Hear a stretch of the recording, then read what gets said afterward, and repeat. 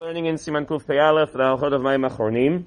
So lo yidchov yadav b'toch hakli lerochtzam ele yispoch hamayim al yadav shired letoch hakli. You're not supposed to stick your hands into the water, but rather, and particularly al pi Kabbalah, quoting the Maharshal, quoting others, that you're supposed to pour the water onto your hands. You shouldn't be sticking your hands into the water.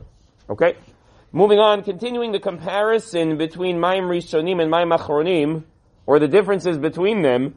Here, en chatzitzat hayadayim poselet b'mayim achronim. We know there's a concept in halacha of chatzitza.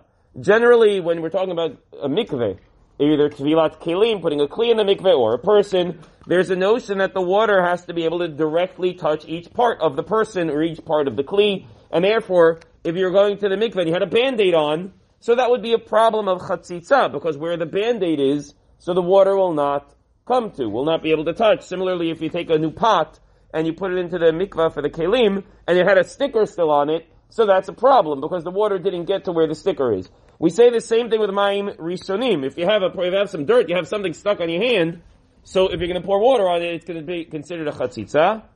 However, when it comes to Mayim Achronim, we are not particular about that.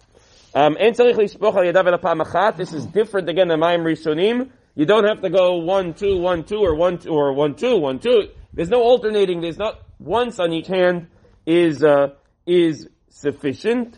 You should keep your hands down so that the water spills off. And when possible, you should wash the right one first. Generally, whenever we can wash one part of the body before the other, we try to do the right one first. We pointed this out yesterday, but it's worth repeating. According to Shulchan Aruch, you have to wash up to the second of the knuckles.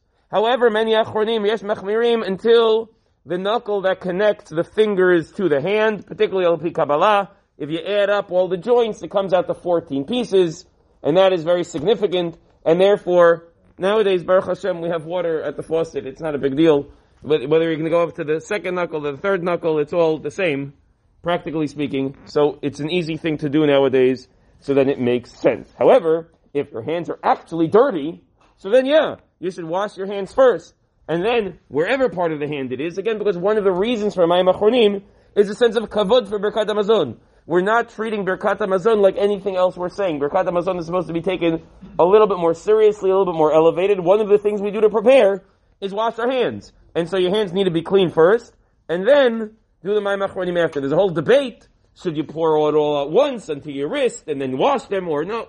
It seems to be the best. Again, Baruch Hashem, we have water accessible. Wash your hands, make sure they're clean, and then afterwards, pour Mayim Achronim specifically for that purpose, particularly al pi Kabbalah.